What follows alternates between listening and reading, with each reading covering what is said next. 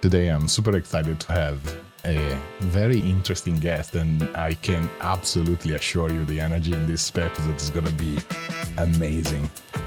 I've been following Brittany for a while now, and she's such a interesting, creative, but also an expert in the design sprints and creativity and content management, such a polyhedric creative.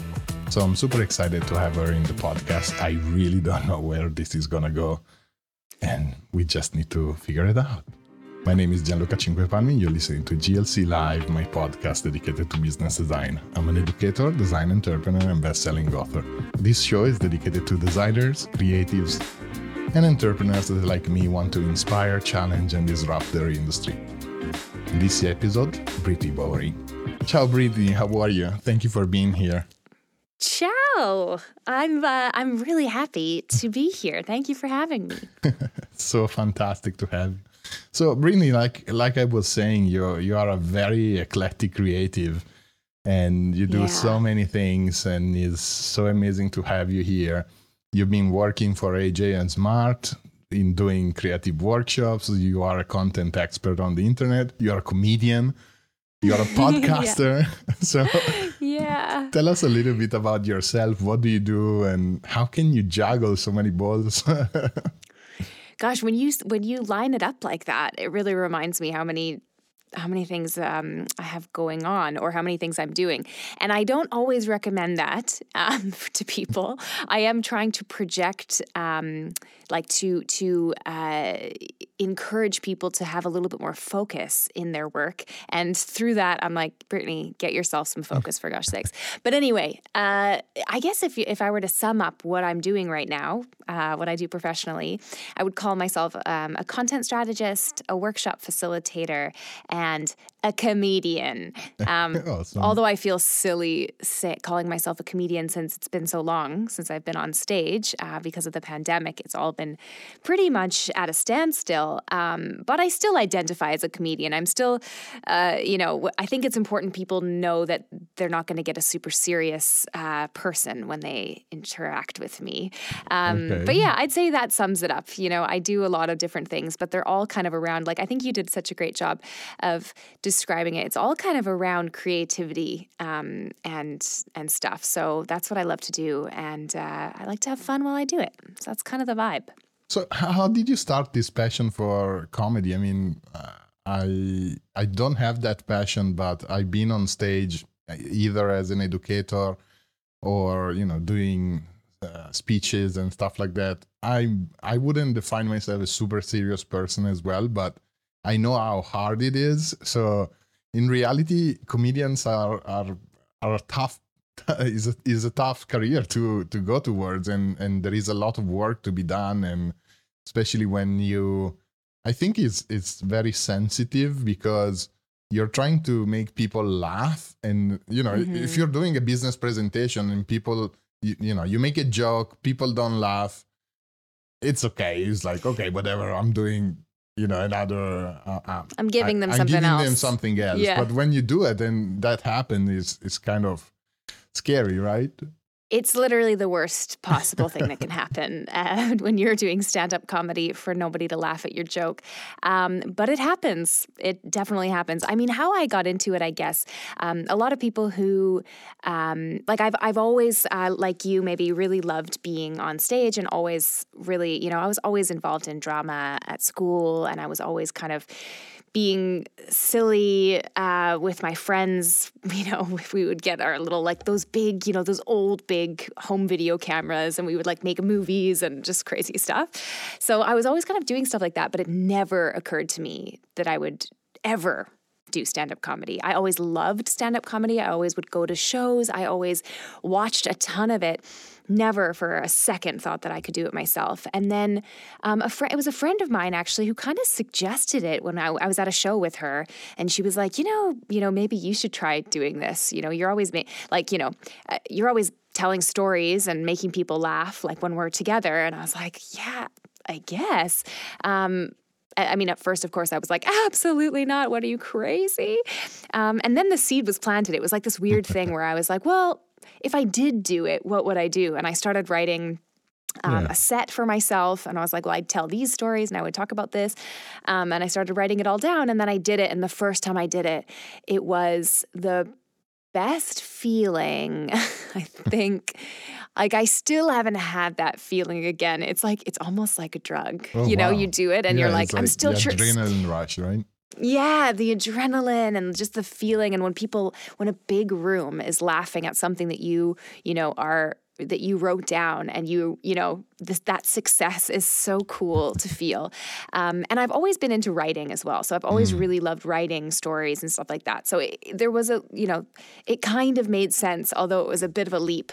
But yeah, and the rest is kind of history. It's just sort of something that I do on the side. I've never really explored like doing it professionally, in the sense of making it a being living my whole out of it, career. Yeah, I just said, for a few reasons that we don't need to get into, but basically I'm not going to pursue that, but I really want it to be a part of kind of like a hobby and something that I work on. I do have a super funny story if you want to hear of one specific speech that I gave, and I was in Macau, which is a little island off to Hong Kong.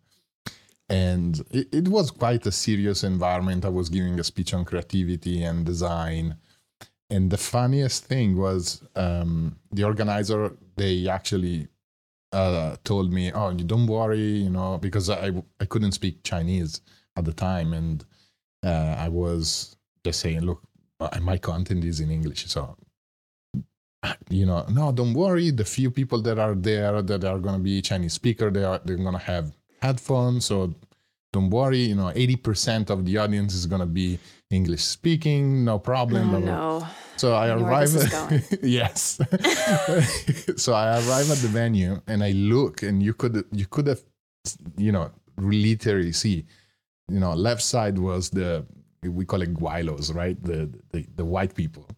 Okay, and, yeah. And then on the right side were all the local people. And I was terrified. And I was like, oh my God, this is not going to go well. And so I started giving my presentation. I remember clearly this moment where I had a small joke. And at one point, you start hearing all the left side laugh. And I was like, oh my God, I did something wrong. And then after 3 seconds, all the right side laughed because they were listening to cute. Oh, I love that. They were listening to the translation. That went well, but it was surreal. It was such a strange. That would be crazy. Yeah. Because the one thing about giving a presentation, about doing comedy, about anything where I think you're like speaking to a group of people is the ideal scenario is when they're really like together, like they're following you at the same time, and they're coming with you on your storytelling, and they're getting excited when you're excited, and they're getting serious when you're serious. Like that's the whole vibe. So I can imagine that would have been really challenging. Well, can you say it's actually the same thing that the best workshops that you do, they are the same. When you have an audience that actually follows you is much better than when you have this pushback or doubt or really deep peaks of silence, I would say. And now, oh gosh, yeah. Have you Big time. Have you been doing a lot of workshops remotely lately? So many, Gianluca. Like, I mean, it's basically what happened was right before the pandemic hit, I was just kind of kicking off my first year of freelancing. So I was like setting up all these projects. I had so many travel plans. It was hilarious. Like I was almost every month I was planning on doing 2 trips. So it was going to be a really hectic year of a lot of workshops, a lot of trainings, a lot of these kind of things. And then of course the pandemic hit and it was like, oops, just kidding. Everything's canceled, and a couple things actually were 100% canceled, of course. But then I convinced a couple of clients to try doing it remotely with me just by being like, oh no, we can do this remotely. And all the while having no idea how I was going to do that. I was like, I have no clue, right? I was like, I don't know. Last year I did the same. It was crazy. Yeah. I did a mixed one. And then I'm going to tell you later. Tell me about that. Yeah. No, tell me about that now. So it was super weird. So the client wanted me to be on site, but we couldn't, we need for the distancing, right? So. Right. And so basically we were doing the workshop on the computer. So with Miro or Mural. So no sticky notes, but I was there and people were also remote. So it was a total mess. And then people started talking and I was like, I can't do this because I was trying. Strange. So it was strange because we had two screens and looking at the people that were in remote and then the other people in the room. And I was like, this is the weirdest one I ever done yet. Totally. Yeah, that's super bizarre. Don't do it. I mean, I've never tried anything like that before. I've only had the instance where sometimes I'll be doing something remote and a couple people are at the office, like at their office. And so but they're in their own kind of areas or whatever. And then sometimes they'll like walk into each other's videos and that's a little weird too, but whatever. I basically really jumped into the remote thing because out of necessity, obviously, I was like, okay, I'm a freelancer. So this is like my only option in order to make sure that I can continue to pay my rent. So I was like, okay, I'm doing everything remote. And I just kind of figured it out along the way. I learned so much last year and still continue to learn about remote work. But I believe it's going to be a huge driver for change. I also did a couple of lectures in university, and I have to say that I believe the whole education system is going to change. Oh, yeah. I hope it does. I really do think that there is so much value in being in presence. And I understand I wouldn't put anybody at risk, and I totally respect that. But on the other side, you lose so much interaction, you use so much of nonverbal communication that it just doesn't happen. On the other side, I've been doing a lot of podcasts, a lot of conference calling, and I got to meet people that I never met before, and it's so easy now. This is the thing. I've actually been able to work with a lot of clients that like on specific projects where they just wouldn't have paid for me to fly across the world to work with them. But since it was like, well, they have to do it remotely anyways, so we might as well just work with whoever, whoever we want to work with. Yeah. So then I got to work with some really cool big companies that I would probably not have had the chance to as well. One thing that I have to say about your you talking about being in person and the kind of that feeling and energy that you get. Was I reading this? Yes, I was reading an article recently, and it was talking really super interesting about why it's so exhausting doing these Zoom calls or whatever. And the one thing that really stuck out when I was reading this was that the thing that we do as humans when we're having any kind of human interaction. So me and you talking over video right now, or if I'm, talking to my friend having coffee. So our minds are constantly, when it comes to how exhausting something is, we're basically assessing the cost versus rewards of that interaction. So when I'm meeting my friend for coffee, the cost, of course, I'm giving out energy because I'm like talking and I'm whatever, but I'm getting so much back because I'm getting the eye contact. I'm getting that like kind of that energy exchange of just being in the same room as somebody, those nonverbal cues, I can see those. So that's giving me energy. Whereas in video, you literally just get none of that. Like you said, we don't get any of those cues. So that's why it's so exhausting, because we're giving so much more energy and we're getting so much less back. And I just found that once I figured that out, I was like, oh, that's why. Because I was like, is it because I keep looking at myself in video trying to, like, is that why I'm so tired all the time? But it's not. It's literally because we're not getting anything back. I actually I read an article from a friend of mine from Automattic, which is, she's a manager in Automattic. Automattic is the company that does WordPress. And they have 13,000 people, and the company is 100% remote. So they've been pioneers in this. And she wrote this amazing article about, the fatigue and the stress. And one of the suggestions that my friend gave was actually to turn off your own screen so that you don't overthink. Because if I'm looking at you, but I'm not looking at me, I'm not truly concerned about, oh, how do I look or how do I sound, etc. So this was an interesting insight.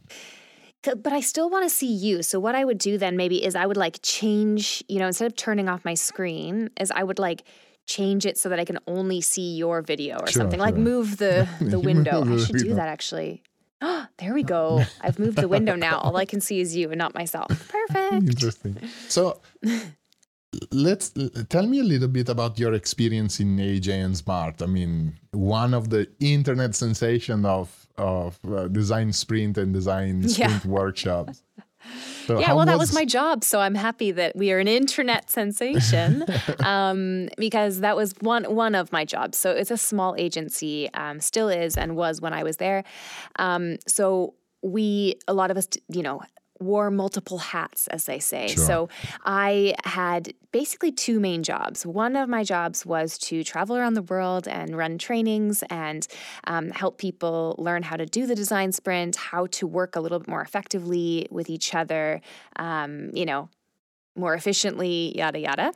That was really, really cool. Such a cool opportunity, getting to work with such cool, like big clients like Twitter and Google and Lufthansa and just these companies that were just sort of, to me, I was like, I'd never work with those companies, or I never thought I'd get the chance to anyway. So that was really cool. And then the other side of what I was doing there was it was basically my job to make AJ and Smart famous. So awesome. We did a great job. Thank you. Yeah, thank you.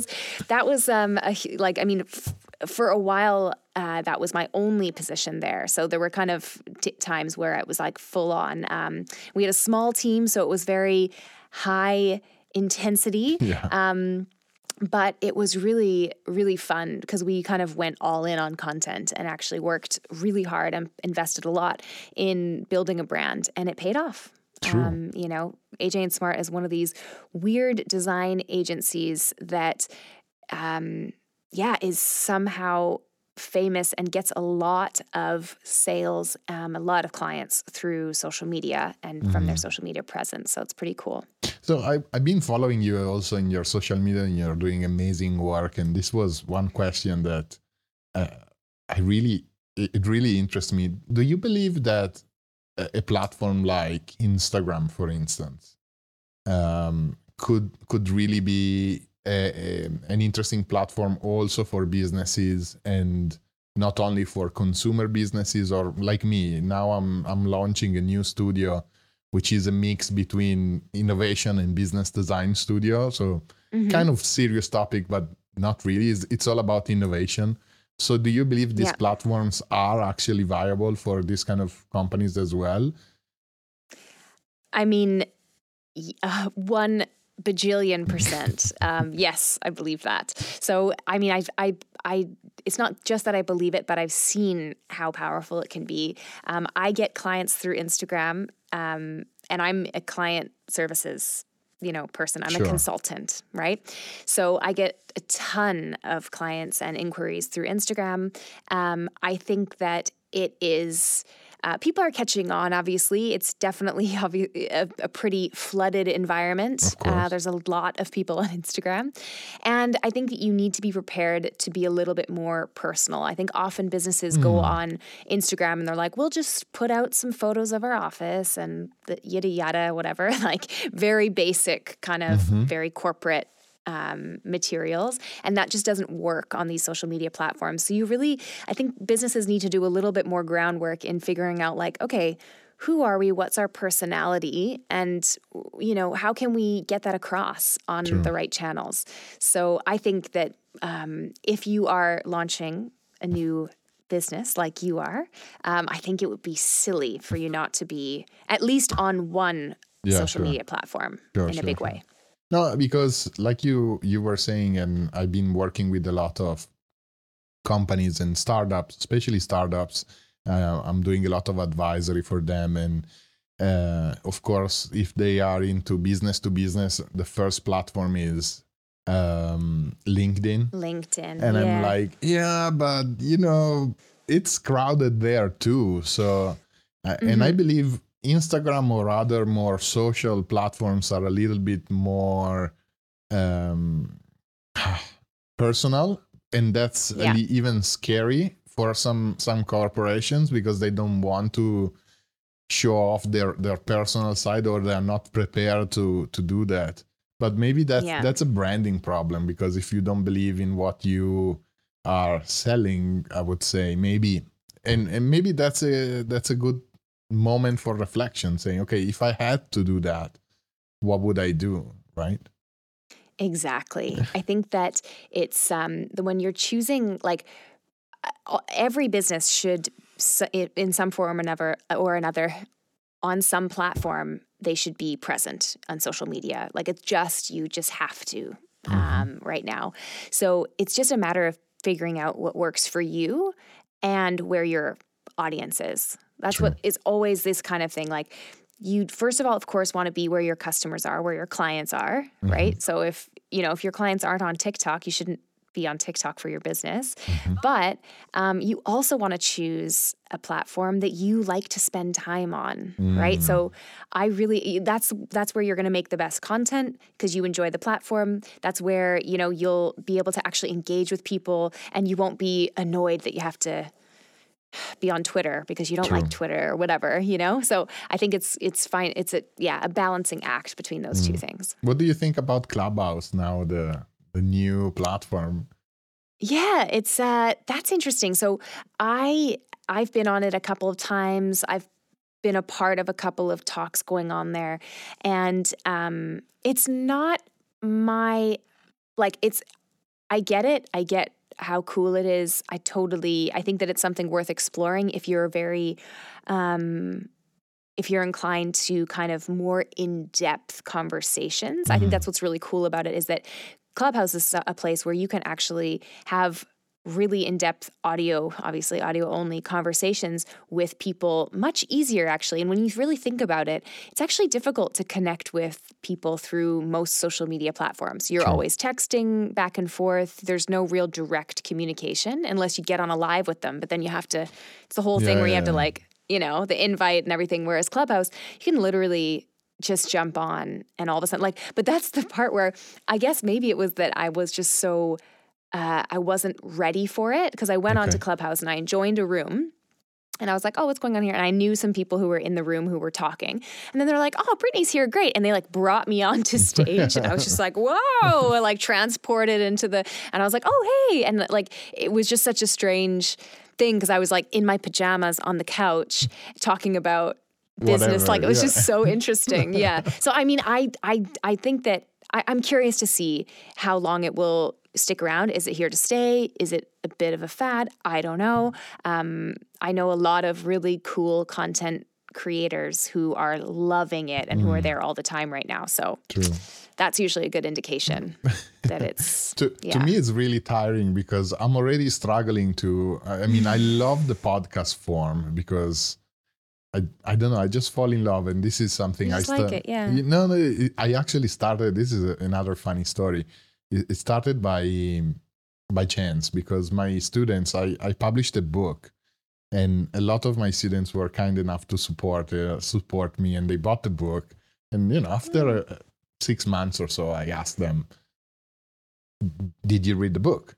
So some of my lecture were from the book. And they were like, nah, it's too complicated. I was like, Professor, why don't you just do a podcast? And I was like, podcast? Why would I do the podcast? Just read. And then a couple of them, they were like, oh, we want to start a podcast. And I was like, okay, can you help us? And I was like, I have no clue. I absolutely have no clue how to start and what to do. But, if you want to do this like an extracurricular activity, I was always looking for those. In engaging the students out of the actual classroom, and so I said, okay, let's do it, let's try, and so I started studying with them and playing with them, and now we are in season 3. So that is so cool. Oh, that's great. Yeah, that's funny. So Brittany, and how do you feel about the workshop experience, and do you believe, as I was preparing for this talk with you, I started thinking and I was like, okay, when did I do the first design thinking workshop? And it's actually almost to date, it's been 15 years. Oh my gosh. Yes. Wow, that's wild. No, it's funny. And I was thinking how weird it is, because after so many years, that was the first time I engaged and I was co-hosting a design thinking workshop, not a design sprint at the time.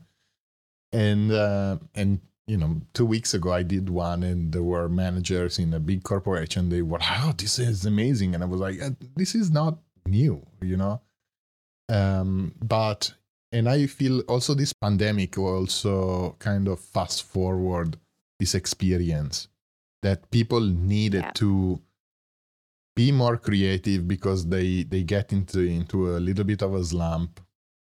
Yes. The way that they were working totally changed. So their rhythm changed completely, not going to the office or going twice a week, or doing a really different dynamic. I think in a way it changed the environment. So people started kind of looking for alternative new ways. Can I be more creative, etc.? So what's your take on that? What's the power of these creative workshops, design sprints, in your experience?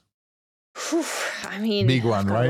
I've got a lot to say about that. Okay, I'm going to mute my mic now. Yeah, exactly. Just give me the floor. Here we go. No, I do have a lot to say about it because I'm such a big believer in workshops. So the design sprint was how I kind of discovered how powerful a workshop can be in a business format. So that was my first my first experience with it. Then I started learning about design thinking. Then I started just building my own workshops and being like, wow, this is really cool. We can get so much done in so little time. So I think there's a couple of things going on when you're doing something like a workshop with a team. And these reasons are basically the reasons why I love them so much, why I love workshops. The one thing is that you really give everybody an opportunity to participate. And that is something that I just think is so important because I'm a pretty loud person and pretty boisterous. So I don't usually have a problem getting my point across or getting my idea heard. But there are a lot of people who aren't as loud. And I think it's, the amount of times I've been in a workshop and I'm like, I've got such a good idea. And then I see someone else's idea, someone who's usually a little bit quieter, who just kind of maybe does more thoughtful thinking, comes up with an idea that's just mind-blowing, right? So I think it's so important that sometimes we take a little step back from our average sort of meeting environment where it's like, anybody else have anything to say? And and it's just always the same people talking and bringing ideas to the table. So that's the first thing where it's like, let's give everybody the chance to talk and to contribute.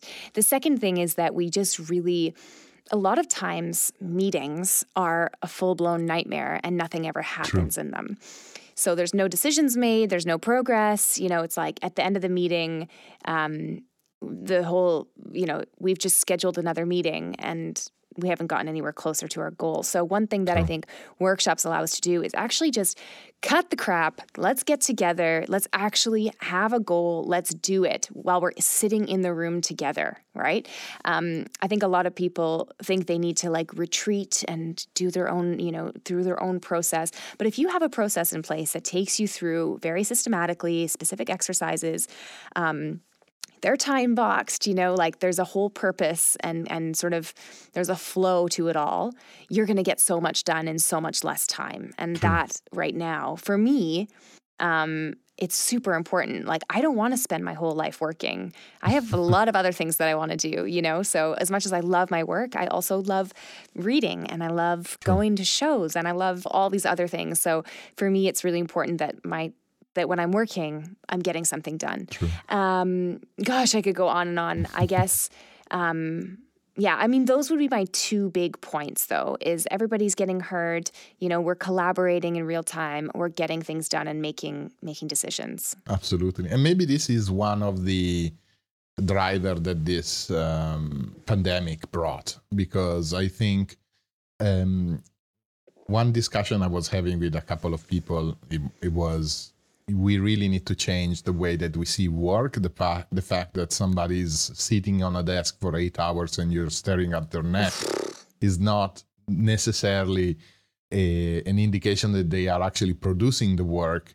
And if you change the way that you manage your people and you say, look, I need you to do, or at least I need your function to do this by this day with this performance. You do it in 5 hours, great. You can have the rest of the week off. You do it in 10 days, that's a problem, because I said that you have to do it in 3 days. And I see still how the way that we work needs to change, needs to evolve, needs to innovate. And maybe the first step is beginning with something as simple or as effective as a design sprint or any kind of creative workshop, because as we move along in the fourth industrial revolution, we will be less inclined to do repetitive work, but more creative work. So if if you can sit down and in 2 hours really figure out the problem.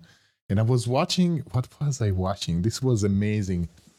Or I was reading something. I was reading this passage from a book from Daniel Pink on persuasion. And he was saying that in the era of data, we have to shift from problem solving, which in many cases, if you can figure out the problem, somebody somewhere has already solved it.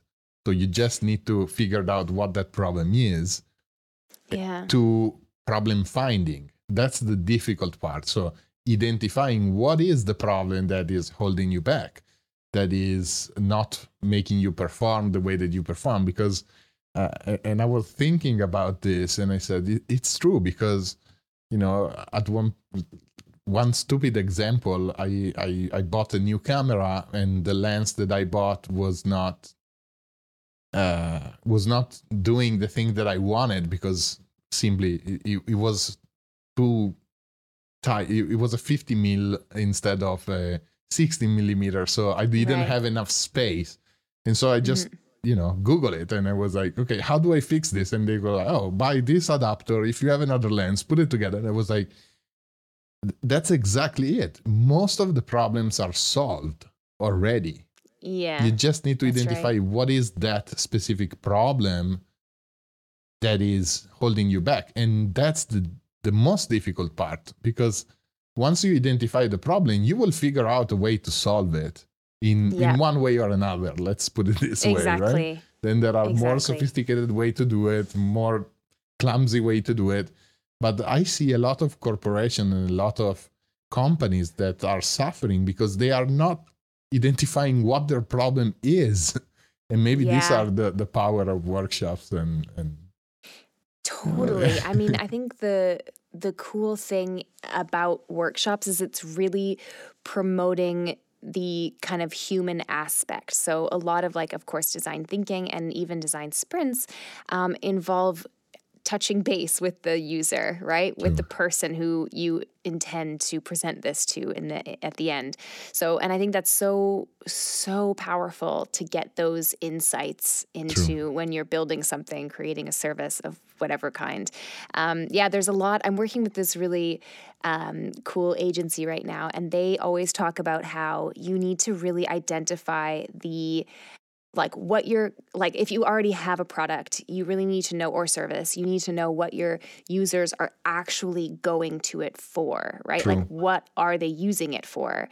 And it's deeper than to watch a video. And they always talk about this, and I think it's so cool. They always talk about this, comparing YouTube and Netflix. And YouTube is the intended use is that users are going there to find videos. They want to be they want to be distracted. Maybe they invite, new suggestions, and they're up for that. So that's why it's structured the way that it is. That's why it's designed like that. It's for people to explore, let's say. True. Whereas Netflix is actually, it's not like, it's really cool because Netflix, I can't remember his name, but he's maybe he's the like founder of Netflix, or maybe he's just in charge of the product. But anyway, he talks about how Netflix, actually, their product they're not competing with other video platforms, right? He talks about how they're competing with everything people do to relax. Yeah. And I think that's such a cool, Absolutely. it's so cool. Anyways, I just got off track a little bit there, but I think that's such a cool sort of reminder for us that it's like, it's about more than what the user is doing. It's deeper than that. Yeah, in innovation, and it's called the job to be done. Mm-hmm. Sorry. Yes. So yes, exactly. People don't buy services or products; they actually buy a better version of themselves. So that's you like that one. Yeah. So this is cool. something then, and a lot of companies, when I talk about innovation, I also have this problem of trying to explain to them, and this is where I try to mix business design with the sprint, and I always say innovation is not something you really think about. It's either something you do or you don't. Mm-hmm. And you need to do it. You just need to start and get the ball rolling, and and a lot of companies are afraid of that, and they do need to change their approach. I do want to ask you though, what's the worst experience, without names of course, in workshops or clients, and what's the best one? Okay, this is a good question. So I think that the worst experience I had in a workshop, I was brought in as an external facilitator, and I was facilitating a workshop that involved my client, so a few people from my client side, and then a few people from their client side, if that makes sense. So I was coming in to facilitate basically two companies coming together, and they were working on a project together. And I was just facilitating like kind of like an intro session where we were kind of getting to know each other, and we were exploring a few ideas and this kind of thing. And I guess like what was so awful about it was that I am, I'm known to be a little bit goofy or silly, even in a corporate environment. But I also am professional. True. And there were some people in this workshop that were just so unbelievably unprofessional. Wow. It was really kind of crazy. I still am shocked by the kinds of things that they were saying and doing. It started to feel, and I've taught kids before, right? Like I taught English for a long time, and anyway, so I started to feel like I was a teacher having to like reprimand my students. It was so awful and just embarrassing as well, because I was just like, is this really happening? Just like really childish, making stupid kind of like frat boy jokes to each other and this kind of stuff, like really terrible. Oh, and now I just thought of another one. But anyways, okay. Please do. It's on the similar. It's in the similar vein. I was running a workshop at a very, very well-known and high. How do we say, like, just high-end consultancy firm. Okay. Right? And it was the same. It was very similar. Like I felt like I had a room of children, and I had to tell and there were maybe like 25 people in this workshop, and they were at like little round tables and stuff. But it was like they were goofing around, like throwing paper airplanes, like this kind of stuff. It was mental. And I was just like, I wasn't the only one running the workshop at that time. So there were a few of us, and we were just like, what is happening here? And I had to be like, can you sit down, sir? Like talking to a man who's twice my age, being like, excuse me, sir, could you act like an adult? It was crazy. So which is kind of funny. Those are usually my like worst experiences are always when people just are being unprofessional. Otherwise, I feel like a workshop always brings up these kind of intense moments where people, it's always challenging, and I like that about it. So those are not my bad experiences.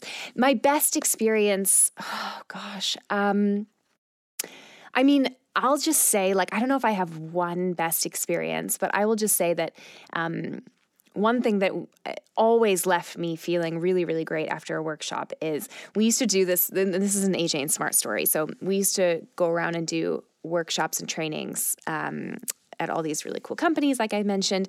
And they were always like these big, very serious companies as well, or not always, but a lot of times.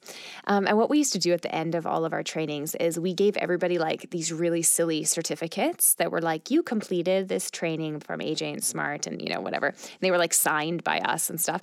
And then we did like an awards ceremony where we played We Are the Champions really loudly in the room and called out every person one by one. And we told them you have to like jump up like it's like you're receiving the best award ever. You have to run down. We made them like give us high fives and like all this like ridiculous stuff. We were taking photos and we made it like this big production. And I remember every time we did this, people were laughing and they're having such a good time. And these are people like often in like German corporate companies, where they're like in suits and whatever. And they got so into it. It was so fun.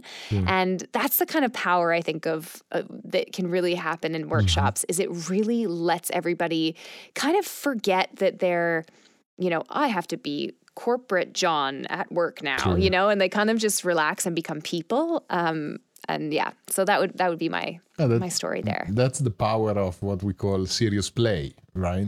Yeah. And I feel maybe one of the things that is always misinterpreted when we try to, and I'm trying to make sense of your experience, because either people take it, how do we say, don't take it seriously. So they think it's a moment of, somebody paid for us to have a small vacation. Yeah, exactly. Or on the other side, when they realize what is serious play, they really figure things out. Because I always try to share this little thought, I would say, anecdote. If you look at kids when they are playing, like toddlers, they're very serious. They don't laugh, they don't jump. They are very serious. They are very, very concentrated. And the big difference is that let's say you watch, and I often, if I have the chance, I do this. You watch them, you observe them, and let's say they are doing construction with Lego or something. Yeah. They are super serious because they want to figure it out. They are super serious because they want to figure something out. Yeah. And that's the part of serious play. But when they don't, and this is the big difference when we grow up when we are kids, when they don't make a big scene out of it. They just start over. It was like, okay, this didn't work. Fine, let me try something else. That's right. Yeah. And I feel that in work today, and this links to business design and growth hacking and the kind of innovation that I'm trying to coach to these new leaders, is you don't have to feel that failure is a demonstration of incapacity. Let's put it this way. Okay, you fail at doing something and this means I'm stupid. It's not like that.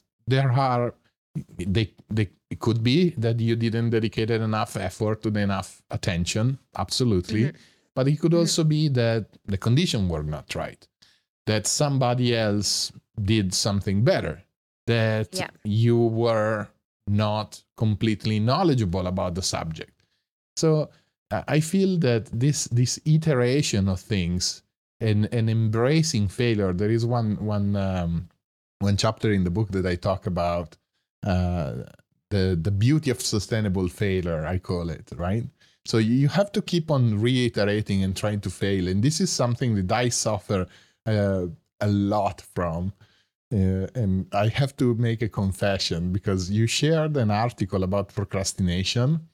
Yeah. And it's super funny that sometimes you get the information that you need That right, you need. I right. love that. It's my favorite And thing. I was like, yeah. oh, Brittany did this. And, I was reading and I forgot to text you actually, because I really wanted to answer to you. And I was I was trying to figure this thing out and I wanted to make it nice and etc. And I was like, Yeah. there is zero chance that I'm going to make this thing nice because I never done it. It's like zero chance. And the more effort I put in trying to do this the right way, the worse is, I was just delaying and procrastinating and trying to find that little and piece then of the bigger you're like wanting it to be even better the longer you procrastinate, right? Exactly. It was the worst. And then at one point I was like, I don't have a beef, but screw it. And I was like, it's gonna be shitty, right? And in 1 second, like honestly, something that I was procrastinating for, I don't know, 2 weeks, in 4 days, I was like done. And I was like, it's shitty, and it wasn't as shitty as I thought. And it wasn't, of course, it wasn't as good, but at least I've done it once. And in the process of doing this, I learned, and I was like, okay, next time I don't have to do this. And next time, and this is something very practical as well. Like I'm trying to figure this video setup thing. And I bought the wrong thing because I put something on my desk and then I bumped the desk so the camera moves. And it was like, that doesn't work, And it's stupid things, but you learn. There was zero chance that I could have known that by reading the exact same problem that I had. And I totally, I did it, and I was like, okay, I wasted €25 on a desk arm. Okay, fuck it. Oh well, yeah. Great, yeah. And really, cool. How do you think? How can we give an advice to the companies or entrepreneurs or directors or creatives that follow us on one best practice in either, I let you choose, either on the workshops or on content creation, or if you want to be super generous, you can do both. I actually, this is something that I've just been thinking about a lot lately, this one sort of special thing. So maybe I'll talk about that because I think it kind of crosses almost everything. Let's do it. And I think that one thing, and I know like I'm truly trying to do this more or as often as possible, and I think that more people should do it, is think about ways, like I think it should be a best practice for us all to think about ways that we can like shoehorn a little bit more of these highlight moments into our work, into our, colleagues' lives, into, whatever. But like for me right now, that is my big thing because I think like it's all I'm thinking about because life, in certain parts of the world, life is still like we're still living in a pandemic. We're still, it's very, can often be a bit dull. It can be a bit mundane. We're doing the same things all of the time. And one thing that I've learned that really works for me in so many sides of my business. So whether I'm running a workshop, whether I'm making a video, content, something for social media, whether I'm having a meeting with a client or doing coaching calls of some kind, I'm always thinking about what is the highlight here? Like what is one thing that I could do in this scenario that would leave people with a little bit more energy or would be something that people would comment on or would be like, oh, that was so cool or what, whatever, right? And I think that we should all do that like a little bit more, especially right now, because it's just otherwise, why? You know what I mean? Like, let's make it a little bit more special. And I think that when it comes to client services, we need to think about those things a little bit more often. How can I make my client's experience with us a little bit extra special? What are some actual highlight moments? You probably, of course, have read the book, Power of Moments, or at least maybe you've heard of it. Yeah, it's like amazing, this book. Chip and Dan Heath Yeah. are the authors. I don't know if I read that. I read Made to Stick and Switch. Okay. Is it the latest one? Hold on. Power of Moments. Let me make sure that it's Chip and Dan Heath and I didn't just give you the wrong. It's okay. We are going to put it in the... That's why the beauty of podcasts. We can do show notes. I love it. Right? Exactly. Show notes. So, but basically they talk about how you need to really think about, so people in general, when they have any kind of an experience, they can have a really mundane experience, like really average.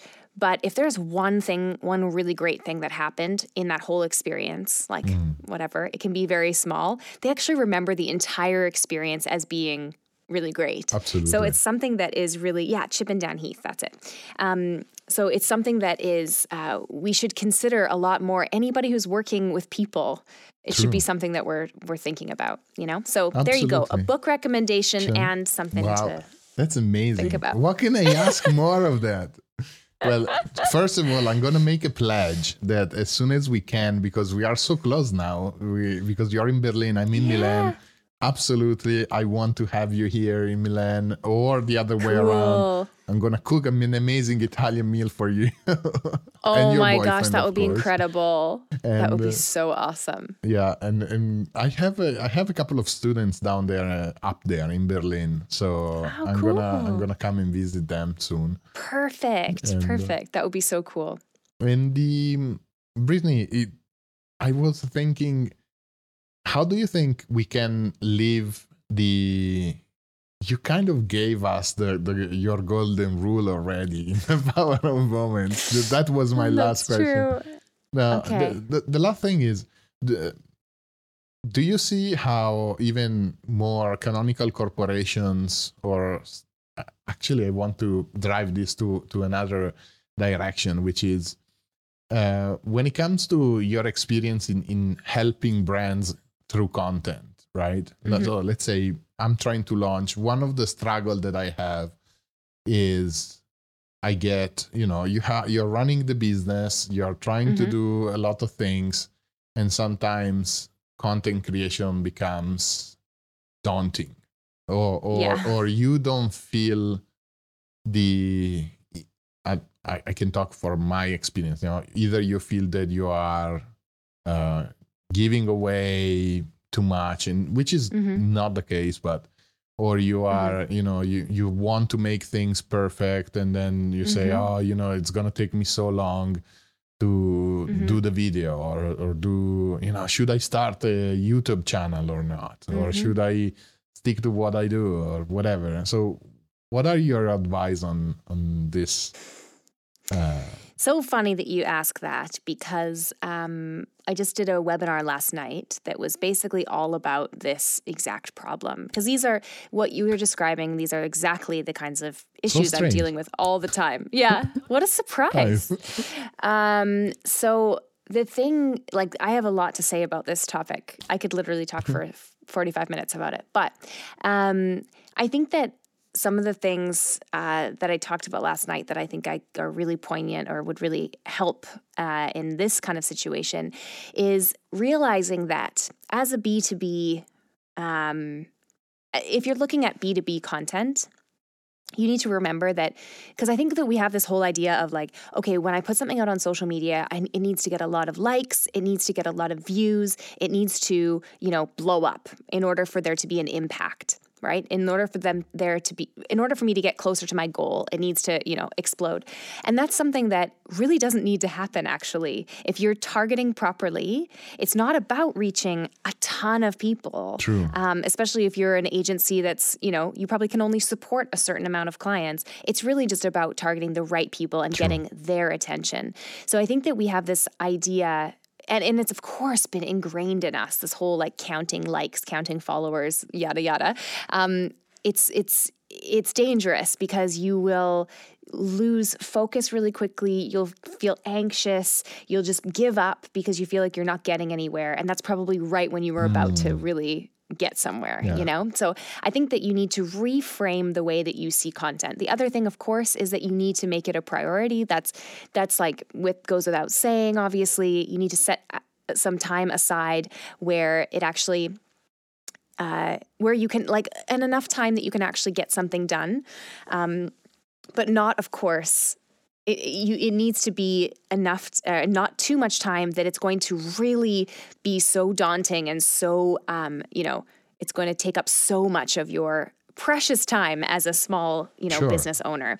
So, that's another thing that you need to think about. For me personally, if I don't have like a solid plan in place for myself, it's just not going to happen. So I'm a big believer in like getting started and just going for it, and don't worry until you have the perfect plan in place.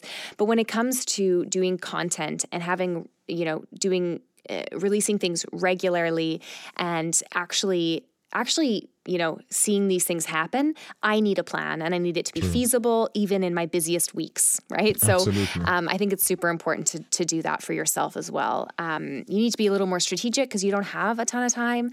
So you need to be strategic about the topics that you post about, the things that you're talking about, your talking points. But yeah, there are so many things you can do, and you don't actually need to do that much in order to really see the benefits. So I think that's the biggest misconception. And I just launched my Content Lab. Did you know that, Gianluca? I didn't know so crazy. That's amazing. We are going to link that into GLC Live on the podcast with Brittany, so you can get all this wonderful content that Brittany wants to share with us. And if you are really, really, really tight in time, you can always just give her a call and she will figure that out. That's amazing. Right? Yeah. And jumping on what you were saying, first of all, I want to know more about your Content Lab, or what you were saying is the famous article, from Kevin Kelly, 1,000 True Fans. Now we believe that you need to have 10,000, 1 billion followers. But in reality, if you do have that 1,000 people that truly, truly, truly care, and he makes this example that those 1,000 people are the 1,000 that, they drive cross country to come and watch you play. He was making this analogy of a music band, and they are the ones that buy the special edition. They are the ones that buy the T-shirt at every concert. So big time. Is that basically what you were saying, right? Yeah, 100%. I mean, I think that we often forget that when it comes to social media for business is just an extension of your network. Like, it's just a networking tool, right? Absolutely. So it's instead of us thinking, oh, we need to become influencers and we need to, right? You can still position yourself as an expert in your industry, as someone who is worth talking to about certain subjects. You can do that without having a bajillion followers and getting hundreds and hundreds of likes on everything you put out. So I think we need to just reframe the way that we're thinking about that. But yeah, having true fans, people who, that's the ultimate goal for sure that you're looking to. So what's your Content Lab? Tell me a little bit about that. Yeah, I'm super excited because I've been doing content consulting for the past couple of years, helping agencies, kind of small to mid-sized companies in the B2B space, helping them differentiate themselves with content. So basically helping them build brands for them, build their brand, right? A little bit, expand their network, let's say. I get approached by a lot of companies who are in a similar space. They need that extra push. They need a little bit of direction. They need someone to kind of, just help them along, give them a bit of coaching, a bit of consulting as they're kind of going through this whole journey.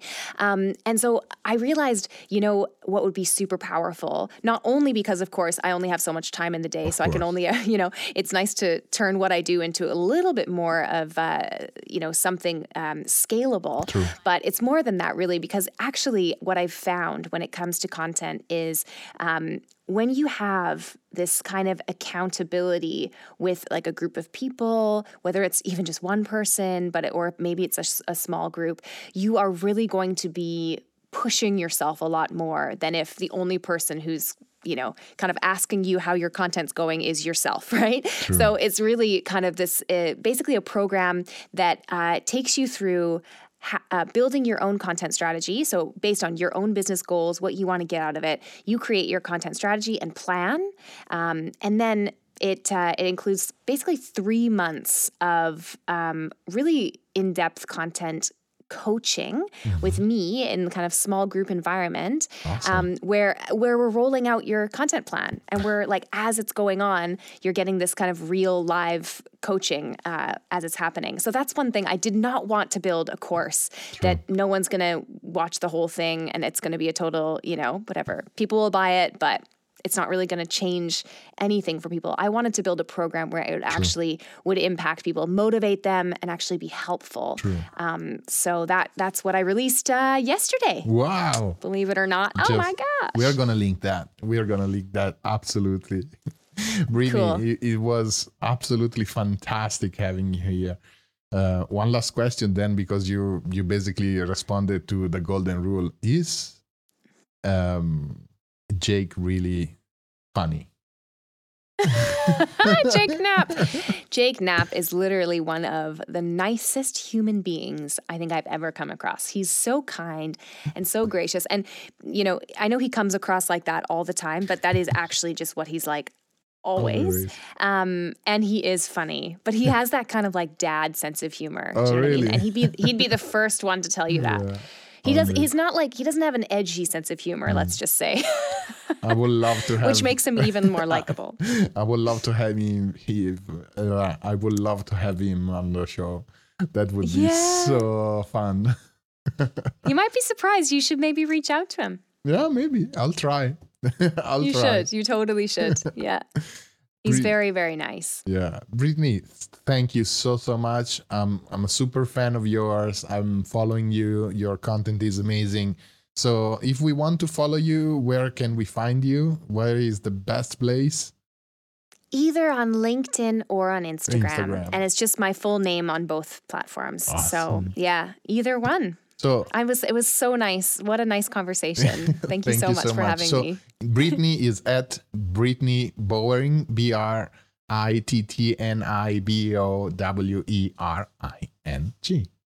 That's it. Yeah. And also, we are going to link all this interesting stuff that Brittany talked about in GLC Live. I'm Gianluca Cinquepalmi. Thank you so much for Brittany. Don't forget, if you enjoyed this podcast, please follow us on Apple Podcast, YouTube, or wherever you listen to podcasts. And I'll see you in the next episode. Thank you very much.